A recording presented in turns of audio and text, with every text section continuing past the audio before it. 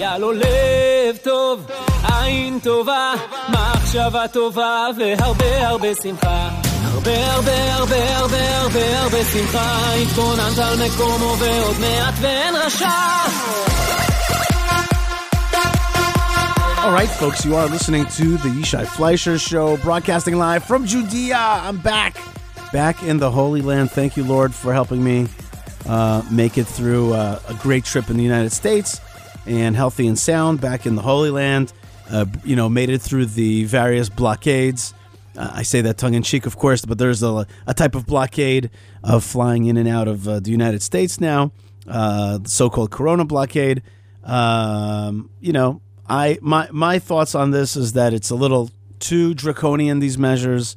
I think that there's medicines. I think that there's hospitals that should be built. I think that there's should not be closures of this magnitude. I think people should be tested. That's fine. I think they should be healed. I think that this sickness, for the most part, is not as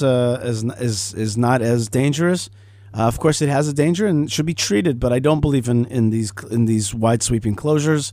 I just think it's exaggerated. But be that as it may, I was able to make it to the United States and back from the United States back to the Holy Land. I got to see the beautiful state of Texas, the beautiful state of Florida, Nevada, and Las Vegas, and got to meet great Jewish community there as well.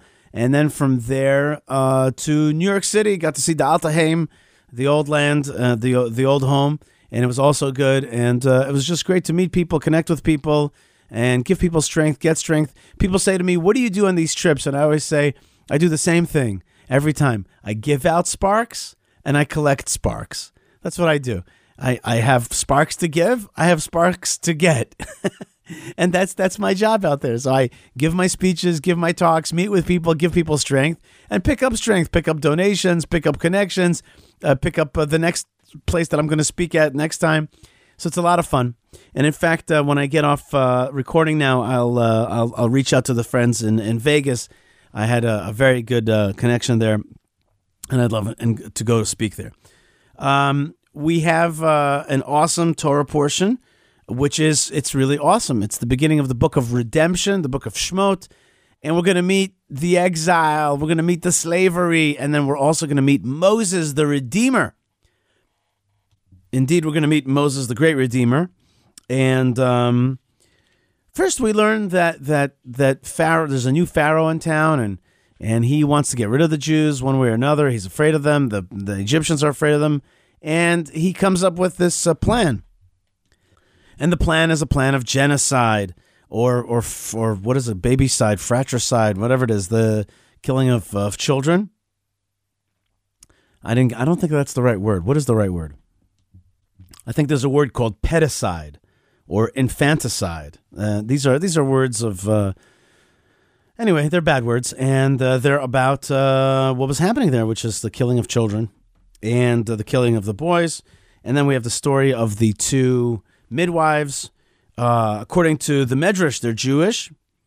According to more simple reasoning, they are Egyptians who are part of the Egyptian kind of court, and they themselves refused, and we're not going to be part of the plan to kill the Jewish babies. If you think about it, we really meet these Shifra and Pua and Batya or Bitya, and this is the daughter of Pharaoh, and they are all not into the killing of the Jewish babies. By the way, 3 women. And in general, you're going to meet also Yocheved, the mother of Moses, and you're going to meet Miriam. And there's a lot of Jewish heroines. So the beginning of this book starts with Jewish heroines who bring about the Jewish hero Moses. But like the picture is, at the beginning of this book is like Jewish and non-Jewish women maybe, who are saving the planet. They are protecting the world. And that's just an important kind of thought to have, which is the Book of Shemot starts with the strength of women who will not allow such a evil, dastardly plan to ruin the world. And we have this great story about Moses being in a little tiny ark, right? He's in a floating tiny, what do we call it? Little tub that protects him. And that, and I've mentioned this many times on the show, that reminds us of Noah's Ark. Noah also floated on top of the world and was saved by God and remembered by God, and so too Moses. And in this case, it was not God that opened the little ark, but it was an Egyptian woman, a daughter of Pharaoh, an important person who maybe already was on the path of finding the true God, and reaches out and opens it, and she calls the child that she sees there, she calls him Moshe, which means in ancient Egyptian, means son, like S-O-N, like my son. But God adds in that I pulled him out of the water, and that's exactly what Moses' character is going to be, is that he's going to be a puller-outer. He's going to pull her out of danger. He's going to pull the Jewish people out of various dangers. We have, right at the beginning, the first act of Moses, other than kind of surviving, is that he goes out and he leaves the castle, seemingly. It doesn't even say that he leaves the castle. It says, Veitzeh lechav, he goes out to his brothers. What does that mean?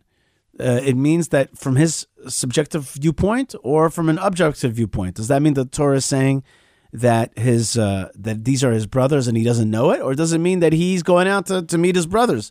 We don't really know. But one way or the other, he's going out to meet the Jewish people, and he sees their hardships. And he's Vayar ish mitzri makeh ish ivri me'achav. He sees an Egyptian man hitting a Hebrew person from his brothers. Vayifen kovacho, he turns this way and that way. Vayar ki ein ish, he sees that there is no person. Vayachet ha-mitzri, he hits the Egyptian, and this in meaning to say he kills him. Vayatminehu bachol, and he buries him or hides him in the sand. The phrase Vayifen kovacho, he turns this way and that way, has many interpretations, and I'll give you three, because there's really at least three great ways of understanding it. One way is that the simple way, which is he looks to see, is anybody looking? And what though he is looking to see if anybody else is looking, what he doesn't know, and that he's going to find out, is that the Jew that's saved is a talk about it. He's a talker, and maybe not even a great guy, because the next day, maybe very well that he accuses Moses of killing the Egyptian, and he's not really built for revolt and revolution because he's a blabbermouth. And so he turns this way and that way, but he doesn't understand that the Jew that he's saving is actually a guy that could easily divulge the information of who the culprit was, and it was Moses. So he turns this way and that way looking for Egyptians, but he doesn't understand that he's in danger when he's doing the act from his fellow Jew. But in simple terms, he is looking to see if there's anybody watching. Fine. That's one explanation. Another explanation is much more mystical, which is he looks throughout the generations and he sees that this Egyptian has nobody meritorious in his line before or after, and he kind of understands that that smiting him will it's the right thing to do. And it won't destroy something precious in this world, because we also know that many times even arch criminals have great people that come from them. And the Gemara gives a lot of examples of the sons of Haman, for example, of Haman, who became great Torah learners in Bnei Brak, in the land of Israel. So he sees, V'yifen kovacho, he looks deeply and he sees that there is no redeeming value to this Egyptian. And the last one, which I only heard a few years ago, which I like a lot, is that he actually turned this way and that way, meaning to say he had to decide, what am I, Moses? What am I? Am I an Egyptian or am I Hebrew? I have to turn this way and that way. And he saw that if he doesn't make a decision, nothing's going to come out of him. Vayarki and Ish, you'll understand that there's no pathway to try to walk the middle road, but rather you're going to have to decide who indeed you are, Moses. Are you an Egyptian or are you a Hebrew? And so he decides to be a hero. He decides to be a Jewish hero. However, next day, so that's three explanations on Vayif Kovachov. Next day is that he finds out that when he's trying to protect one Jew from hurting another Jew, he realizes, oh gosh, the one Jew says to him, are you going to kill me like you killed the Egyptian? and he realizes that the information has been divulged, and he had to run away. He had to run away from Egypt. The next scene is very important. First thing. You know what? Let me take one step back. This moment when he realizes that the Jew is willing to sell him out is the moment of Jewish politics. It's like, are you going to enter this fray of Israeli politics and the situation? Don't you understand that these Jews are a really tough lot? And so the Torah gives us a moment where it's like, where Moses has to ask himself, like, do I really need this? Do I need to deal with these people? And the Torah lays out the story in such a way that anybody would ask themselves, like, do you really want to start defending these people and helping these people?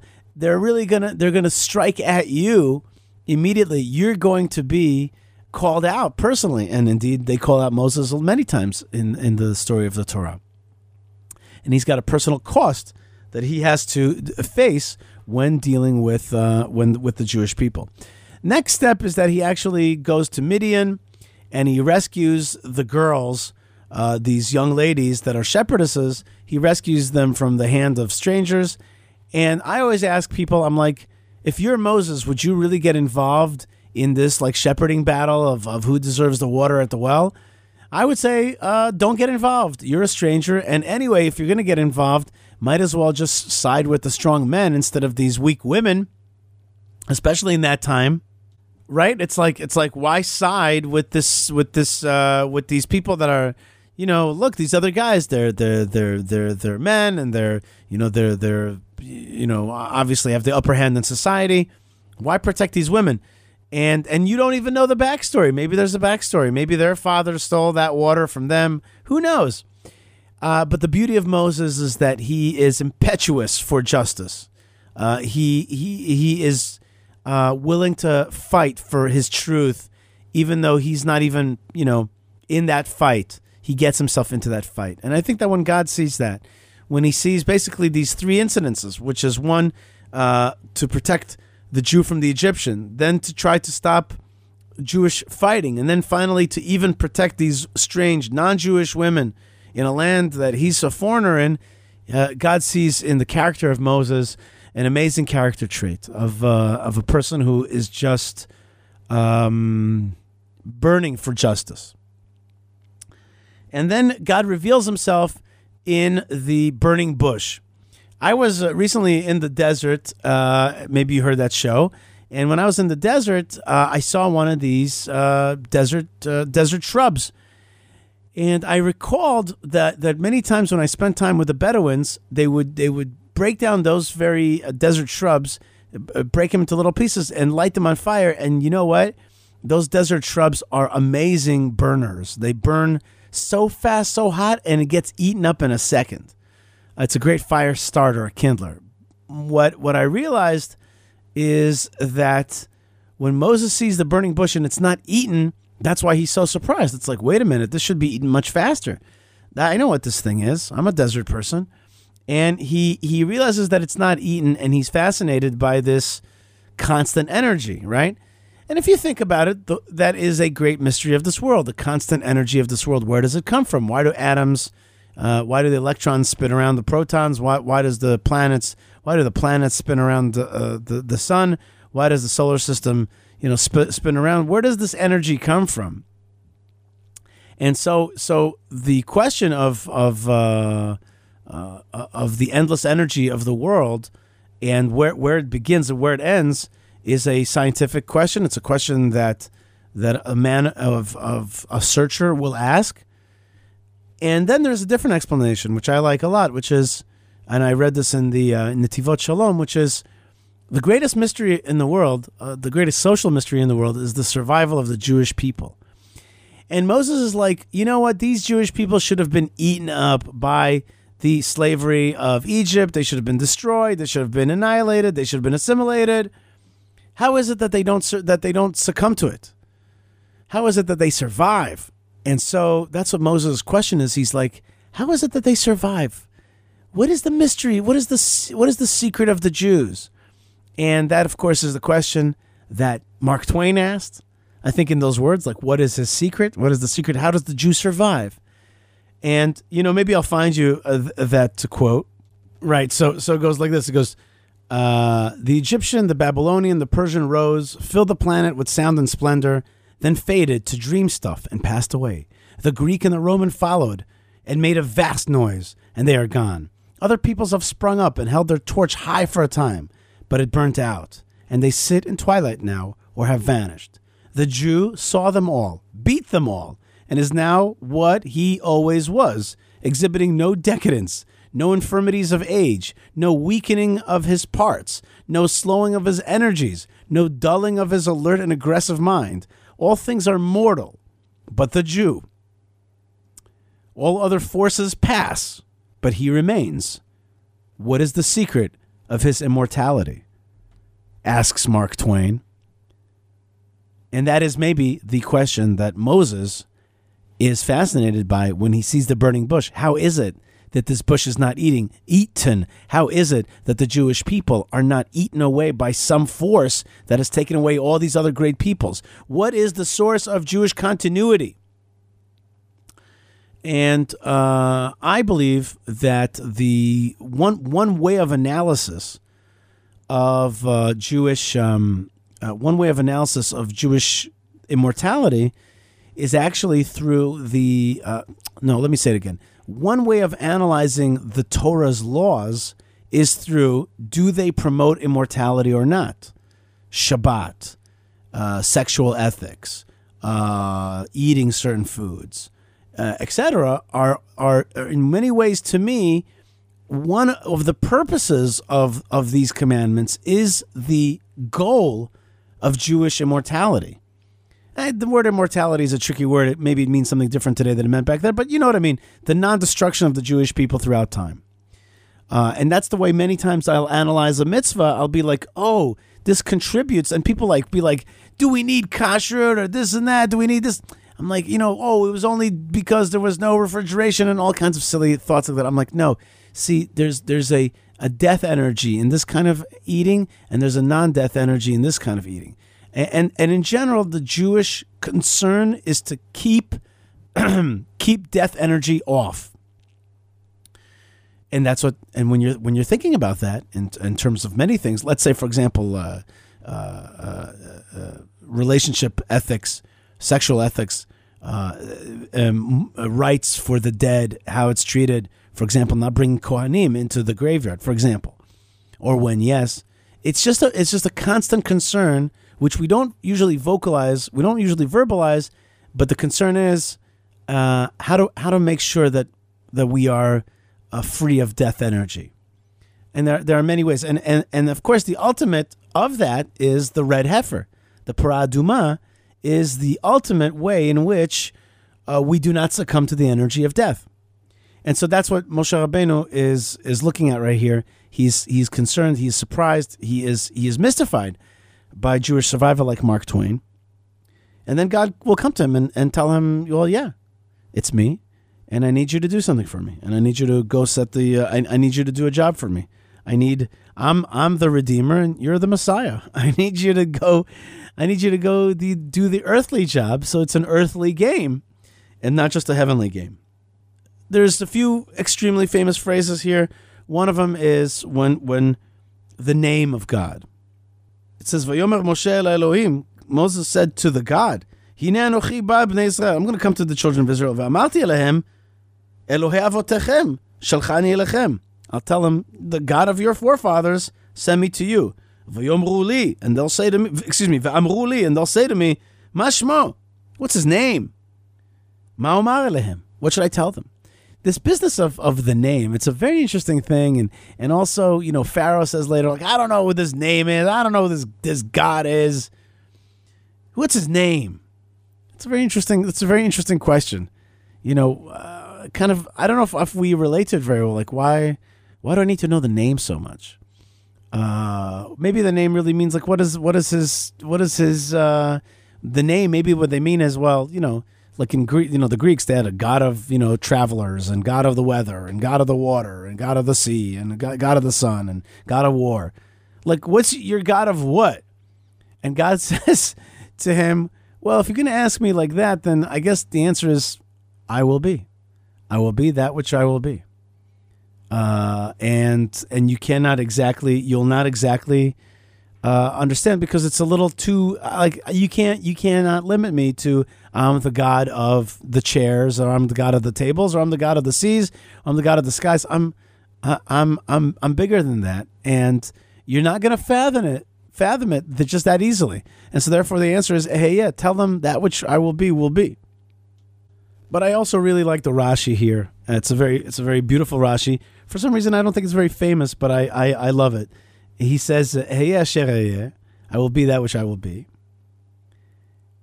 Eheyeh imam, says Rashi, Eheyeh imam b'tzara zu, asher eyeh imam b'shibud shar malchuyot. I will be with them in this predicament, what I will be with them in their subjugation by other kingdoms and predicaments.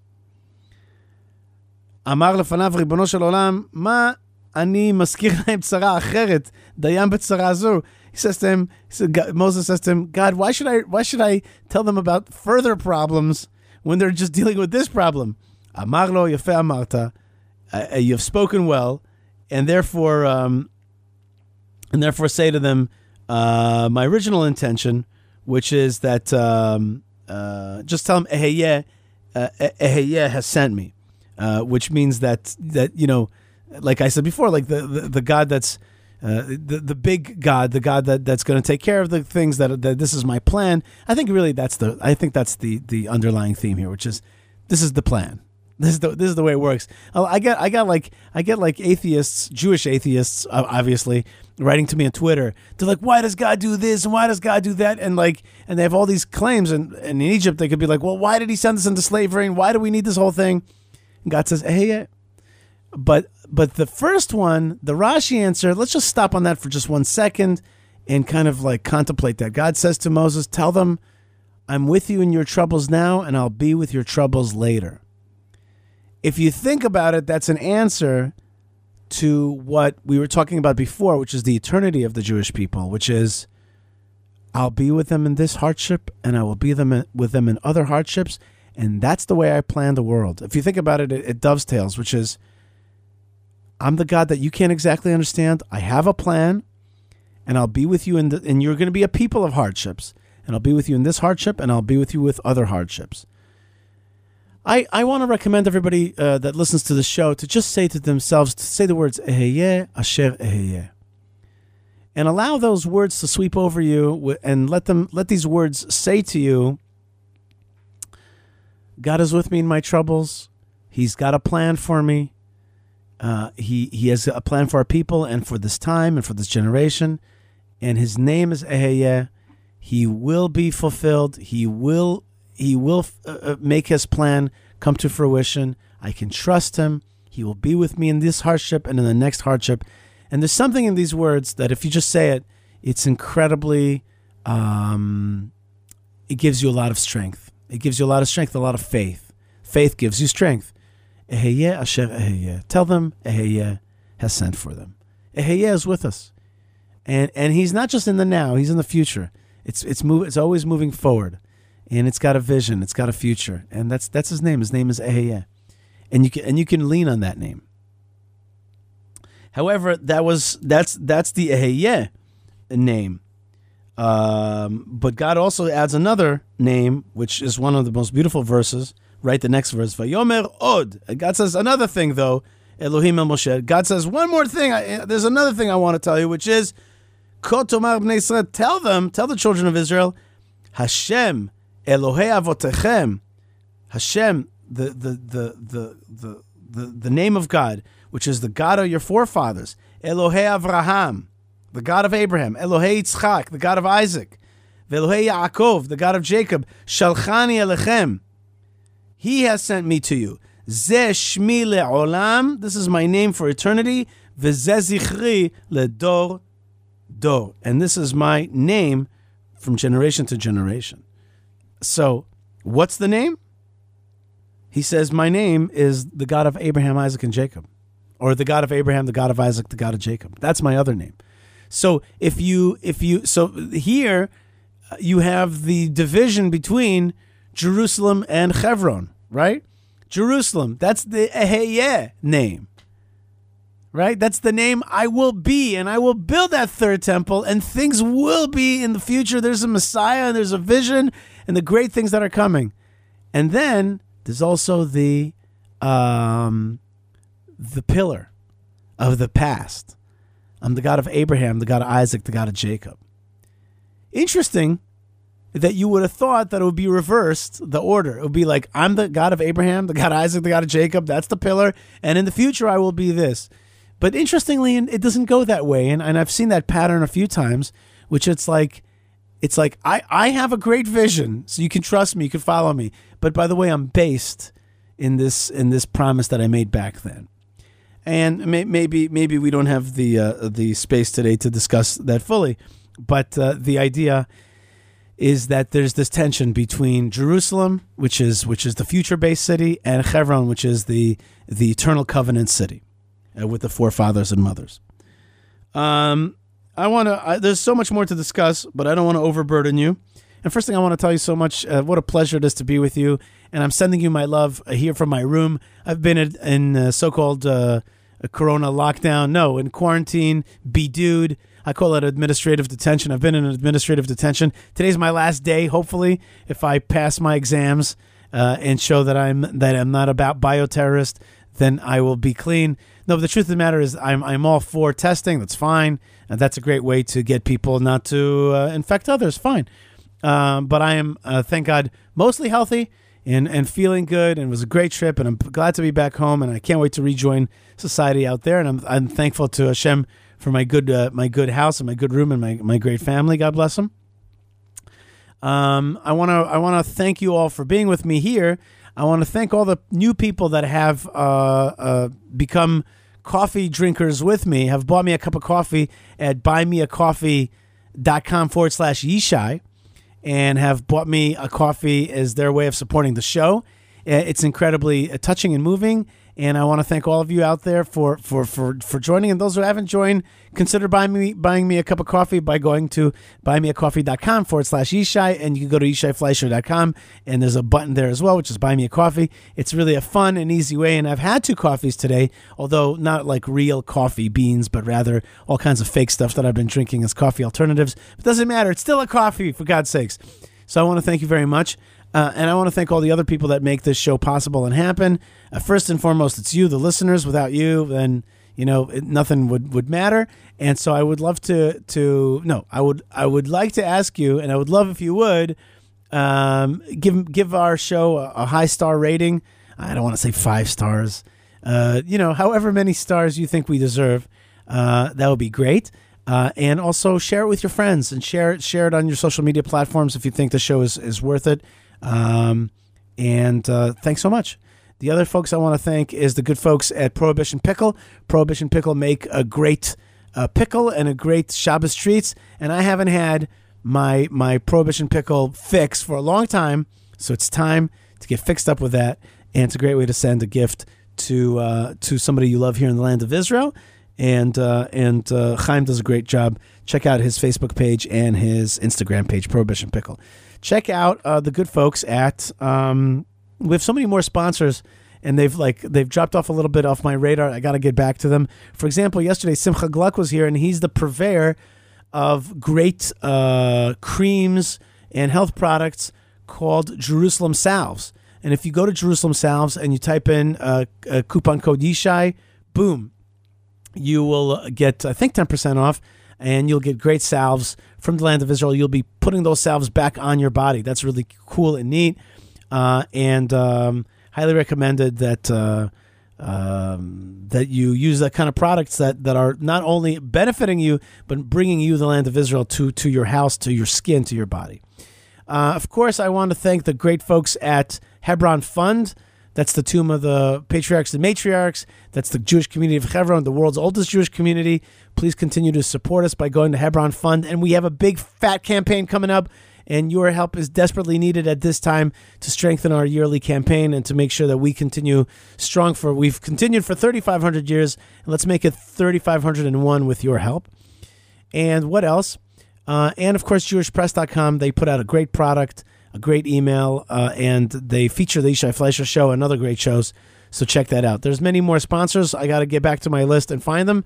But the number one sponsor, of course, is Hashem. And thank you very much, God, for this opportunity. And thank you to Moshe Herman, Ben Bresky, Tabitha, Yocheved, and Lou for getting the show out to the world. Thank you very much, and God bless you guys.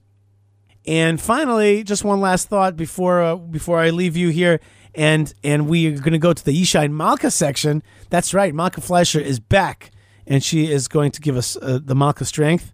There's nobody like Malkah to give us that koach. But before I do, just one last Torah thought on this Torah portion of Shemot. It's an amazing pasuk, and that is chapter 4, verse 12. God says to Moses, I want you to go and be my emissary. Vata, and now, lech, go. Vanochi ayeh im picha, I will be with your mouth. Ve'uraticha asher tedaber, I'll tell you how to speak. And Moses told him beforehand, I'm heavy of speech. And my explanation is heavy of speech doesn't mean he's a stutterer, and the Rambam is totally against this idea that he's a stutterer, and I'm totally against that idea. What he means is, man, when I speak a little too heavy. I'm not a schmoozer. I am not a small talker. I don't know how to, get people on my side. I talk straight truth. I'm a straight talk. I got the Straight Talk Express. Straight Talk Express, is that one of the buses from, what was his name, when he was campaigning? In any case, I'm not good at getting people to follow me because I'm just a kind of a loner and I talk straight. And God says, don't worry. First thing is I'll help you talk. And the other thing, I'm going to send you the diplomat. That's Aaron. And people are going to really love him. And don't worry. So we will have a team for you. You won't be alone. But then Moses says, you know what? Still, shlach na biyad tishlach. Send somebody else. Send it send somebody else. But these words, shlach na biyad tishlach, send somebody else. It's a mistranslation. What I said, that's the explanation, but not the translation. It really means shlach na, please send, biyad, in the hand of, tishlach, please send, or send somebody, or send a sender. It's not really clear exactly, but I found an explanation which I love so much. Elijah the prophet has other names. One of his names is Tishlach, because it says, Hine anochi sholeach lachem et Eliyahu hanavi. Here I sent to you the Elijah the prophet, and so I'll send it to you. That's God's promises that he'll send you Elijah the prophet. So one of his names, according to the Midrash, is Tishlach, the one who sent, the one you sent, the one you will send. And so he says, Shlach na biyad tishlach. Don't send my Geula, the Moses Geula. Send the final Geula. Make this Geula be the last Geula. That comes back to Eyeh Asher Eyeh, which is I'll be with you in the various troubles that you'll be with. Moses is like, forget it. Send the final Geula already. And God says, no, it's not time for that yet. It's time for the Moses Geula. Well, we need a Geula in every generation. And we certainly need one right now. And I want to bless you, and I want to ask you for one more favor, if you don't mind. Write me an email, yishai@yishaifleisher.com. And I also want to ask if we have any people out there that want to be volunteers as part of the Yishai Fleisher Projects Network and Kuma and Chevron. Please write to me about that. Are you good with graphics? Are you good with SEO? Are you good with organization? Are you good with contact organization? Are you good with... are you interested in organizing road trips? Please send me an email, yishai@yishaifleisher.com, and we'll be much, much happy to hear from you. And I want to send you blessings from the land of blessings. And I'm going to take a tiny little break, and I'm coming right back with none other than the great hostess with the mostest, Malkah Fleisher. Stay tuned. More great stuff is on the way, and blessings from the land of blessings, and shalom. All right, folks, we're back here on the Yishai Fleisher Show, joined by Malkah Fleisher. Yay. Malkah, welcome back to the show. God bless you. Thank you. Welcome back from your trip. Thank you very much. Malkah, I've been less pushy about American Aliyah for the last few years. And that's because I came to the conclusion that my job is to not make people feel distant from me and not to turn people off to Israel by giving them only one option of Aliyah, and like also showing them that that's like the ultimate option, and if you're not there, you didn't measure up, right? And so I changed my whole tack in life to be more like, my job is to connect you. My job is to help you feel more connected to the land of Israel, and I'm going to recommend to you drinking wine from the land of Israel, and I'm going to recommend to you putting up a picture of the land of Israel in your house, and in general, the idea was that that I wanted to tell people, we got to build it together, wherever your station in life is. And I'm not going to stoop them over the head with like... I don't think you should stoop people over the head. Bop them over the head with like Aliyah is the only message. And so that's where that's like a change that went over in my heart. But I want to tell you something, that I've had a certain change of heart in the last few weeks. Oh, really? Not exactly a change of heart, but it's all a question of tactics. It's a tactical thing. Oh, I forgot to say that the most successful message that I've had is the wine.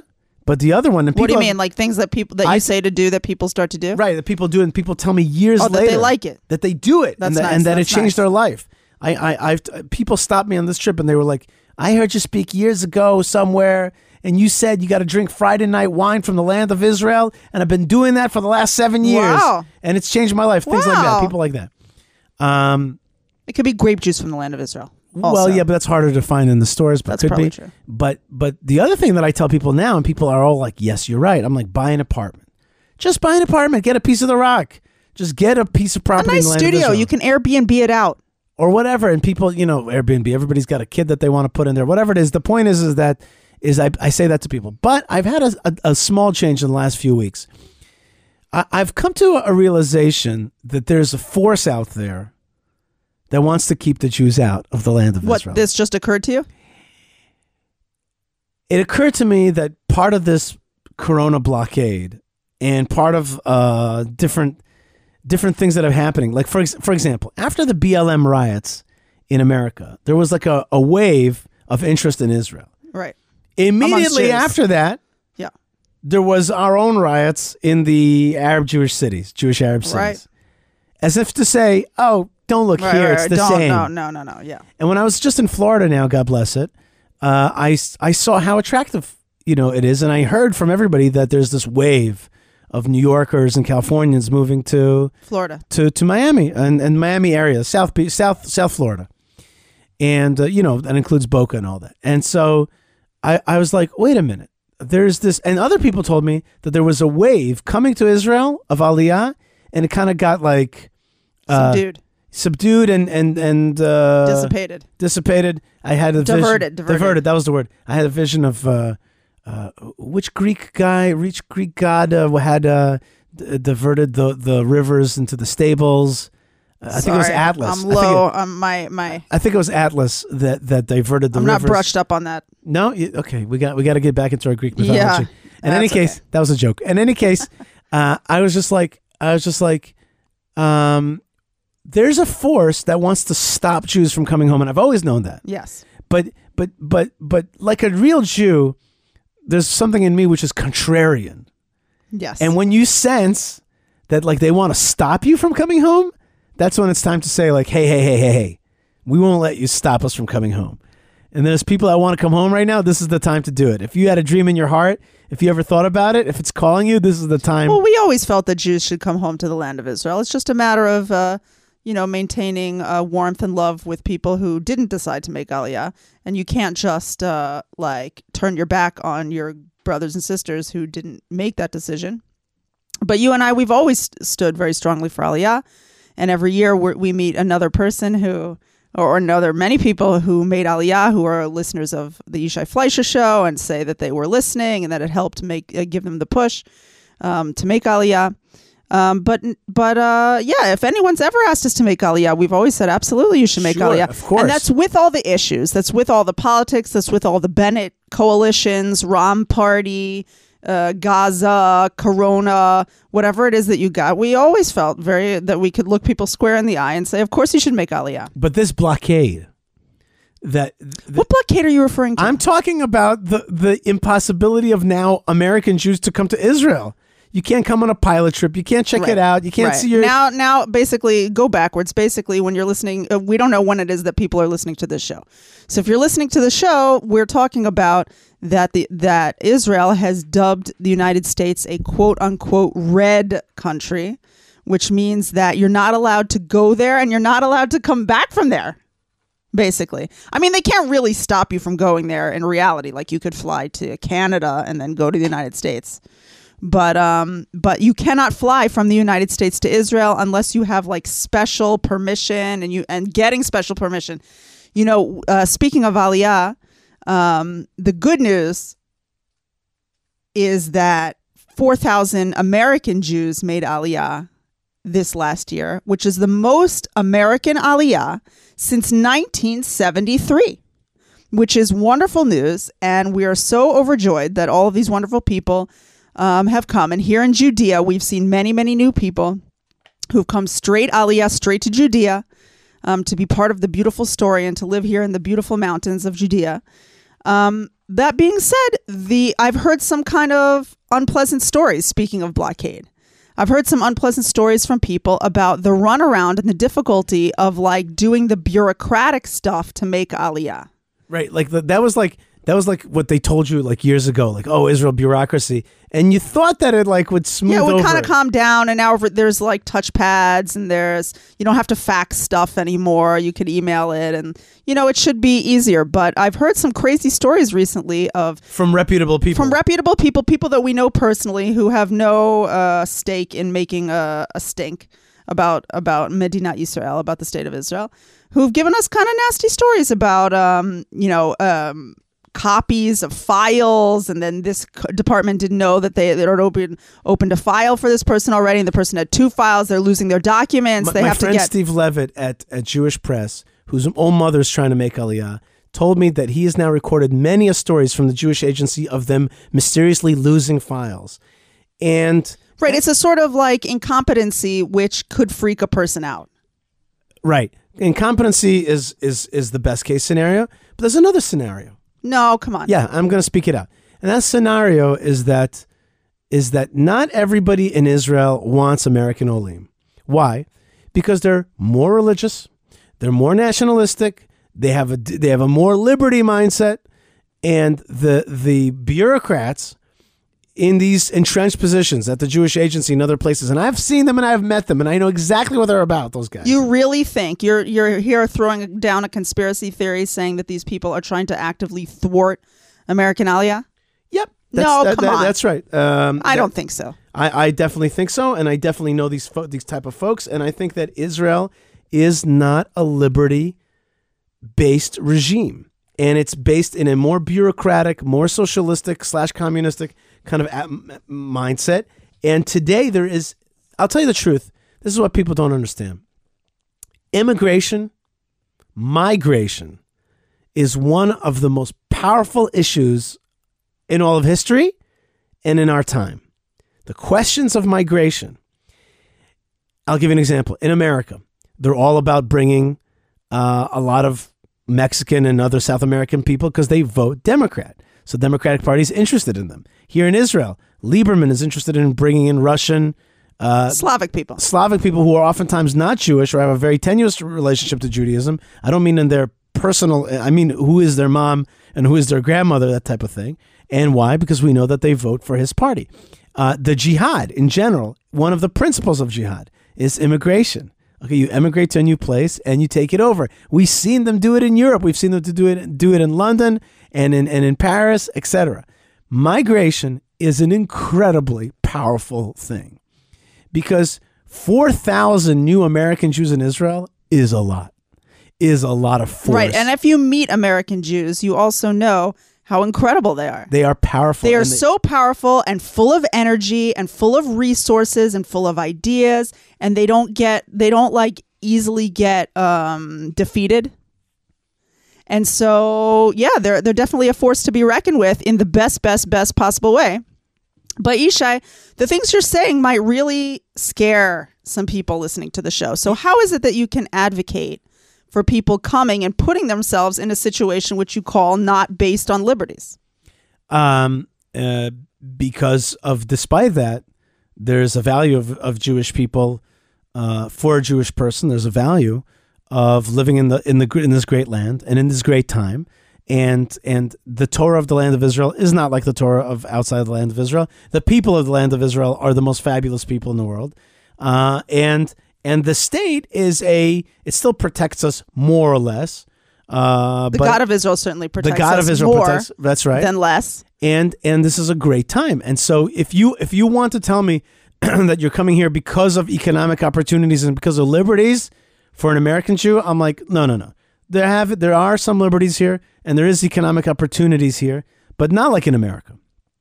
It's like if you want to put that equation out there, I'm going to be like, no, it's not exactly right to say that it's a better equation per se here than in South Florida. I wouldn't say that exactly. I would say that there's a great value. There's a great thing that happens to your neshama. There's a great promise that's being fulfilled. Your children will likely be much closer to everything spiritual and meaningful in this world. They'll grow up strong. They'll grow up healthy in the Holy Land. They'll grow up in what the Torah portion calls the land of milk and honey. And they can also be part of bettering the great state of Israel and making it that great thing that it can be. Right. And that's definitely something that I think Olim should recognize. All Olim should recognize. Now, it used to be more obvious that you come to the land of Israel to contribute because there wasn't much here. But now that there's really a lot here, it's being treated like one of many countries. What's in it for me? Right. And while there is a tremendous amount that is in it for you, and I think that you listed, you hit on the main points of what's in it for you. Really, you have to understand that we're still building this thing. And so you're right that the highways are mostly laid down and there's lots of tall buildings in Tel Aviv and going up in Yerushalayim. But there's more to do and there's more to achieve. And the question is, are you coming to the land of Israel just to get what's good? Or are you coming to Israel also to give some good? Right. That's right. Absolutely correct. And there's another thing, which is a Jewish person has an internal compass, an internal sensor of civilizational health. And I was in America now, and you know what? I actually saw not a little bit of civilizational health still. I saw plenty of America's a super nice country. Yeah, I saw plenty of civilizational health. But like the future, where it's going, and American Jews have a greater challenge than, let's say, French Jews. If you're a French Jew, you're like, Mayor, this thing is not working out, And the same thing with Russian Jews. You're like, no, it's not a good country really so much for us. And British Jews, they're like, okay, you can still make a living here, but it's not exactly awesome. And you have to kind of cover up your kippah, that type of thing. And American Jews, if you send your kid to like college and stuff, then you are going to come across civilizational decadence, certainly. But on the day-to-day, there's a lot of still normal, decent life. But if you have that compass healthy, and it's not like covered in desensitization, you're like, the future is in Israel. The future of the Jewish people is in Israel. And I want to be part of that future, and I want my kid to be part of that future. And by the way, I say this for people who are not going to make Aliyah, which is make sure that your kid is plugged into the story of Israel. For example, I have a good friend, Masha, who heads up this organization called Club Z, and they have actually a conference coming up, and their conference is all about connecting young people to Israel and Zionism. And this conference is January 14th through 17th in Miami. Ooh, that's right. That's fun. Why didn't they ask me to speak? I don't know. Anyway, well, they probably National Club Z Conference, a weekend of Jewish identity, Israel, and leadership. 3 days of inspiration and making new friends from across the country. Pool party and barbecue. Okay, so that's what it says on the sign. So if you want more information on that, check out Club Z. They are doing great stuff, and you can write to me YishaiFleisher.com. But they're an example of, and they're also geared a lot for like Russian American Jews, but not just. But they're an example of people that want to be strong in their identity. But of course, everybody understands now around the world where I've been that the future of the Jewish people is Israel. That's the center of the Jewish future. And you want to plug into that. So some people are going to plug into that by making full Aliyah. And I'm telling you right now, they're going to try to block you, and you don't let them. You go for the blood sport and win. You know what I mean? You get in there and win. And if you can't do that, then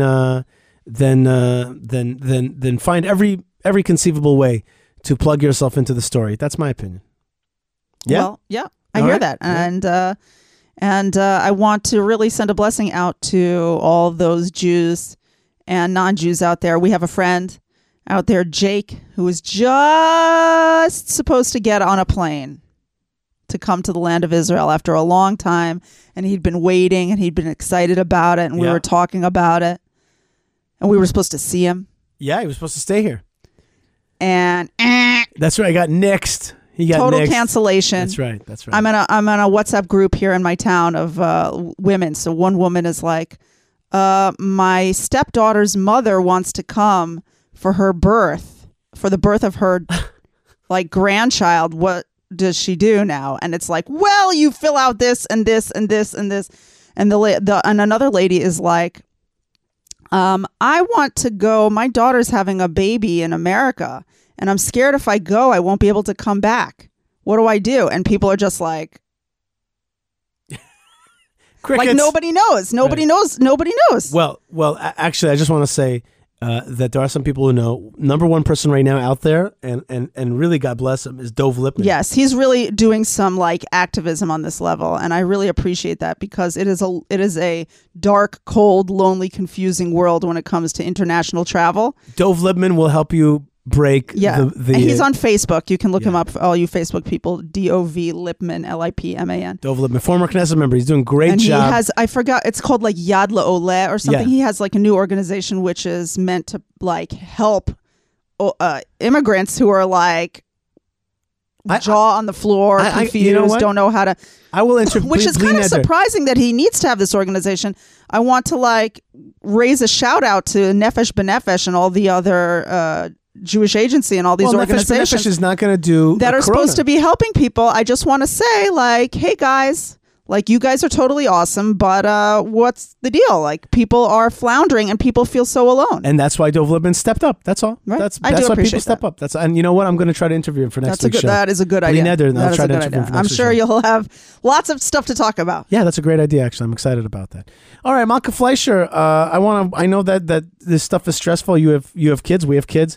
In the school systems and all that kind of stuff, and I know that it's a little bit stressful. The new edicts that have come down. They're clamping down again, and I don't know about you guys, but I think what they call pandemic fatigue or something.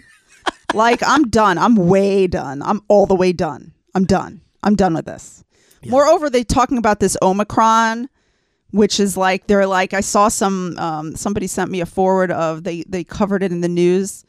Like a screenshot of their TV screen. They covered it in the news. What are the symptoms? It's like runny nose, sneezing, fatigue. And you're just like, I get that all the time. Like it's called seasonal allergies. Yeah, seasonal allergies. I'm not going to burn down the rainforest for it.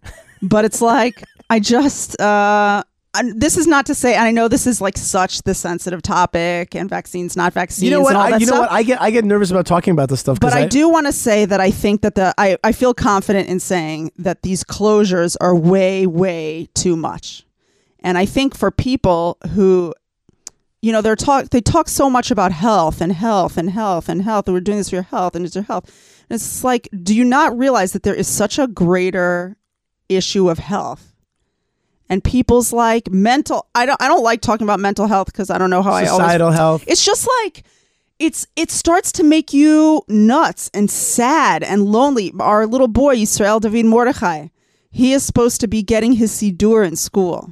And it's like a whole party and the parents come and, you know, everyone has their phone out and they're taking little pictures and everyone's so proud they get the first Siddur.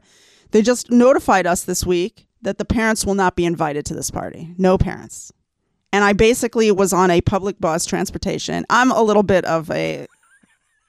be a little bit of an emotional person also, and I like take things hard. Do not touch Malkah's Siddur party moments, okay? So I'm like crying on the bus. Yeah. You don't understand, Malkah. She does not. There's like texting to the principal of the school, who's the loveliest, nicest lady, and it's not her decision. And she wait. Yeah. What about doing it on? We'll be on Zoom. We the parents will be on Zoom. So they might do something like that. Yeah.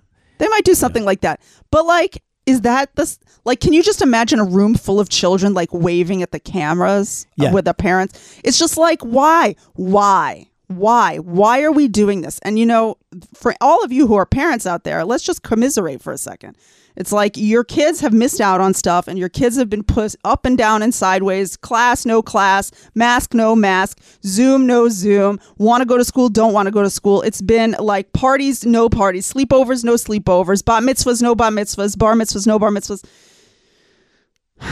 It's not nice. It's not a nice way to be raising the kids. And I'm trying to be cool, but that is not my natural setting. My natural setting is to be mad about this stuff. All right. I totally understand. I guess it's time for parents also to just learn to be strong. And there's a way to overcome this right now, Malkah. We have to celebrate, and we have a holiday coming up right now, December 25th. Okay, we're going to be celebrating December 25th this year in two different ways. Number one, it's Settlers Day. Okay, it's the day when a Jew was born in the second Commonwealth of Israel. In Judea, was born in Bethlehem. Second Temple period. And so Second Temple Jew born here. And you see, that means the Jewish people have been here for the last 2,000 years. Acknowledgement. That's right. We celebrate Settlers Day. I tweeted this thing, and I say, Mazel Tov, are you getting ready for December 25th, Settlers Day, celebrating the last 2,000 years of Jewish life in Judea? And then I had a little, what's it called, this thing? What's this thing called? A GIF. It's called... And then you see a guy that says, okay, it's settled. I'm like, exactly. So that's one way. And that's like a more cutesy political way, but I actually have a more spiritual way of celebrating it. This is to help my Christian friends and the like move into a more, what you might call the Old Testament way of thinking. Torah thinking. That's what I would call it, Torah Bible way of thinking, which is King David Day. International King David Day. Also born in Bethlehem. And a root of Messiah, and it's like let's actually use this moment. Pick a different persona, right? Let's get together around King David, and I want everybody this December 25th to say L'chaim. We can all get behind King David. That's what I'm saying. I'm not trying to diss anybody, and I'm not trying to say anything bad. I'm saying let's get together on King David. And for God's sake, if somebody deserves an international holiday, it's King David. You know what I mean? If somebody deserves a l'chaim, and one of my realizations throughout, my job in this world is to bring the consciousness of Eretz Yisrael, to bring God's presence into Eretz Yisrael, and I realized that I have another third wing of that, which is to bring wings, three legs. That's not enough legs. No, it's good. That's a triangle. It's a very stable. It's a very, very stable. So it's a form. furniture, not like an animal. Right. Not an animal, no, furniture. And the furniture is the table, and the third but like leg. an IKEA, like a cool one. Oh yeah, really cool, like a yin yang table. Anyway, the third leg is King David. We've got to bring King David consciousness into the world, and certainly into Israel. King David. That would be great. It's true, King. By the way, speaking of David, I was reading a little article on what are the most popular names in Israel. So it happens to be that Muhammad is the most popular, which kind of made me laugh and kind of didn't make me laugh. Probably know him like Muhammad Finkelstein. I think it's just such a universally accepted, everyone names their kid Muhammad. Yeah. Who is Arab. Or Menachem Mendel. Those are the two. So the Jewish, the next one or whatever that was Jewish was David. I want to see that article. People like to you name must their send me that David. article. It happens to be that the most popular name for girls is still, for years already, it's Tamar. Uh-huh. But it's Muhammad v. David. Interesting. That's what it is, Muhammad v. David. I might call the show that.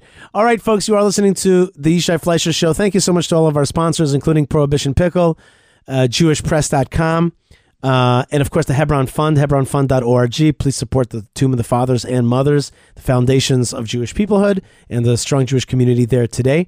Thank you so much for listening to the show. Please buy me a cup of coffee if you don't mind. Buy Malkah a cup of coffee by going to I started drinking coffee. Thank God. BuyMeACoffee.com/Yishai. It's a way to support the show. And it's a great way to support Torah going through the internet. And you sign up when you buy us a coffee, then you also sign up to get Yishai's frankly really cool emails. That's right. Just once a week. There you go. And also, if you want to donate to bigger projects, including the Israel Biblical Highway, including beautification projects in Hebron that other people can't do exactly, all kinds of beautiful things that we're doing through our projects, and of course the show, that's at YishaiFleisher.com. Check out the donate page. We have every single way to get the money out of your wallet and into ours. Anyway. Into ours, into our 501c3. That's right. And actually, it's really... And we're very clean with your money. Yeah, that's right. Bezrat Hashem. And things go to get things done. Yes, we try very hard to be straight and narrow. That's right. All right, folks. So that is great stuff that you're a part of when you're listening to the show. And you're part of, most importantly, the great broadcast from the sky, from the heavens. coming down to the earth, which is Hashem. He's broadcasting 24/7. All you have to do is tune in and get your blessings from the land of blessings. Malkah Fleisher, thanks so much for being with me. Shabbat Shalom. Thank you. Shabbat Shalom. And Shabbat Shalom to all of you. God bless and lots of love.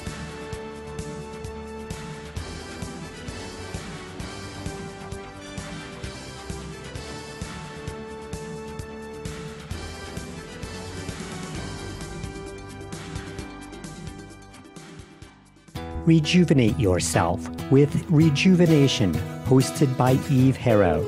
New episode every Tuesday on the Land of Israel Network. Each week, Eve interviews a new fascinating person, highlighting their personal stories. That's Rejuvenation with Eve Harrow, connecting Israel's past, present, and future on the Land of Israel Network at thelandofisrael.com.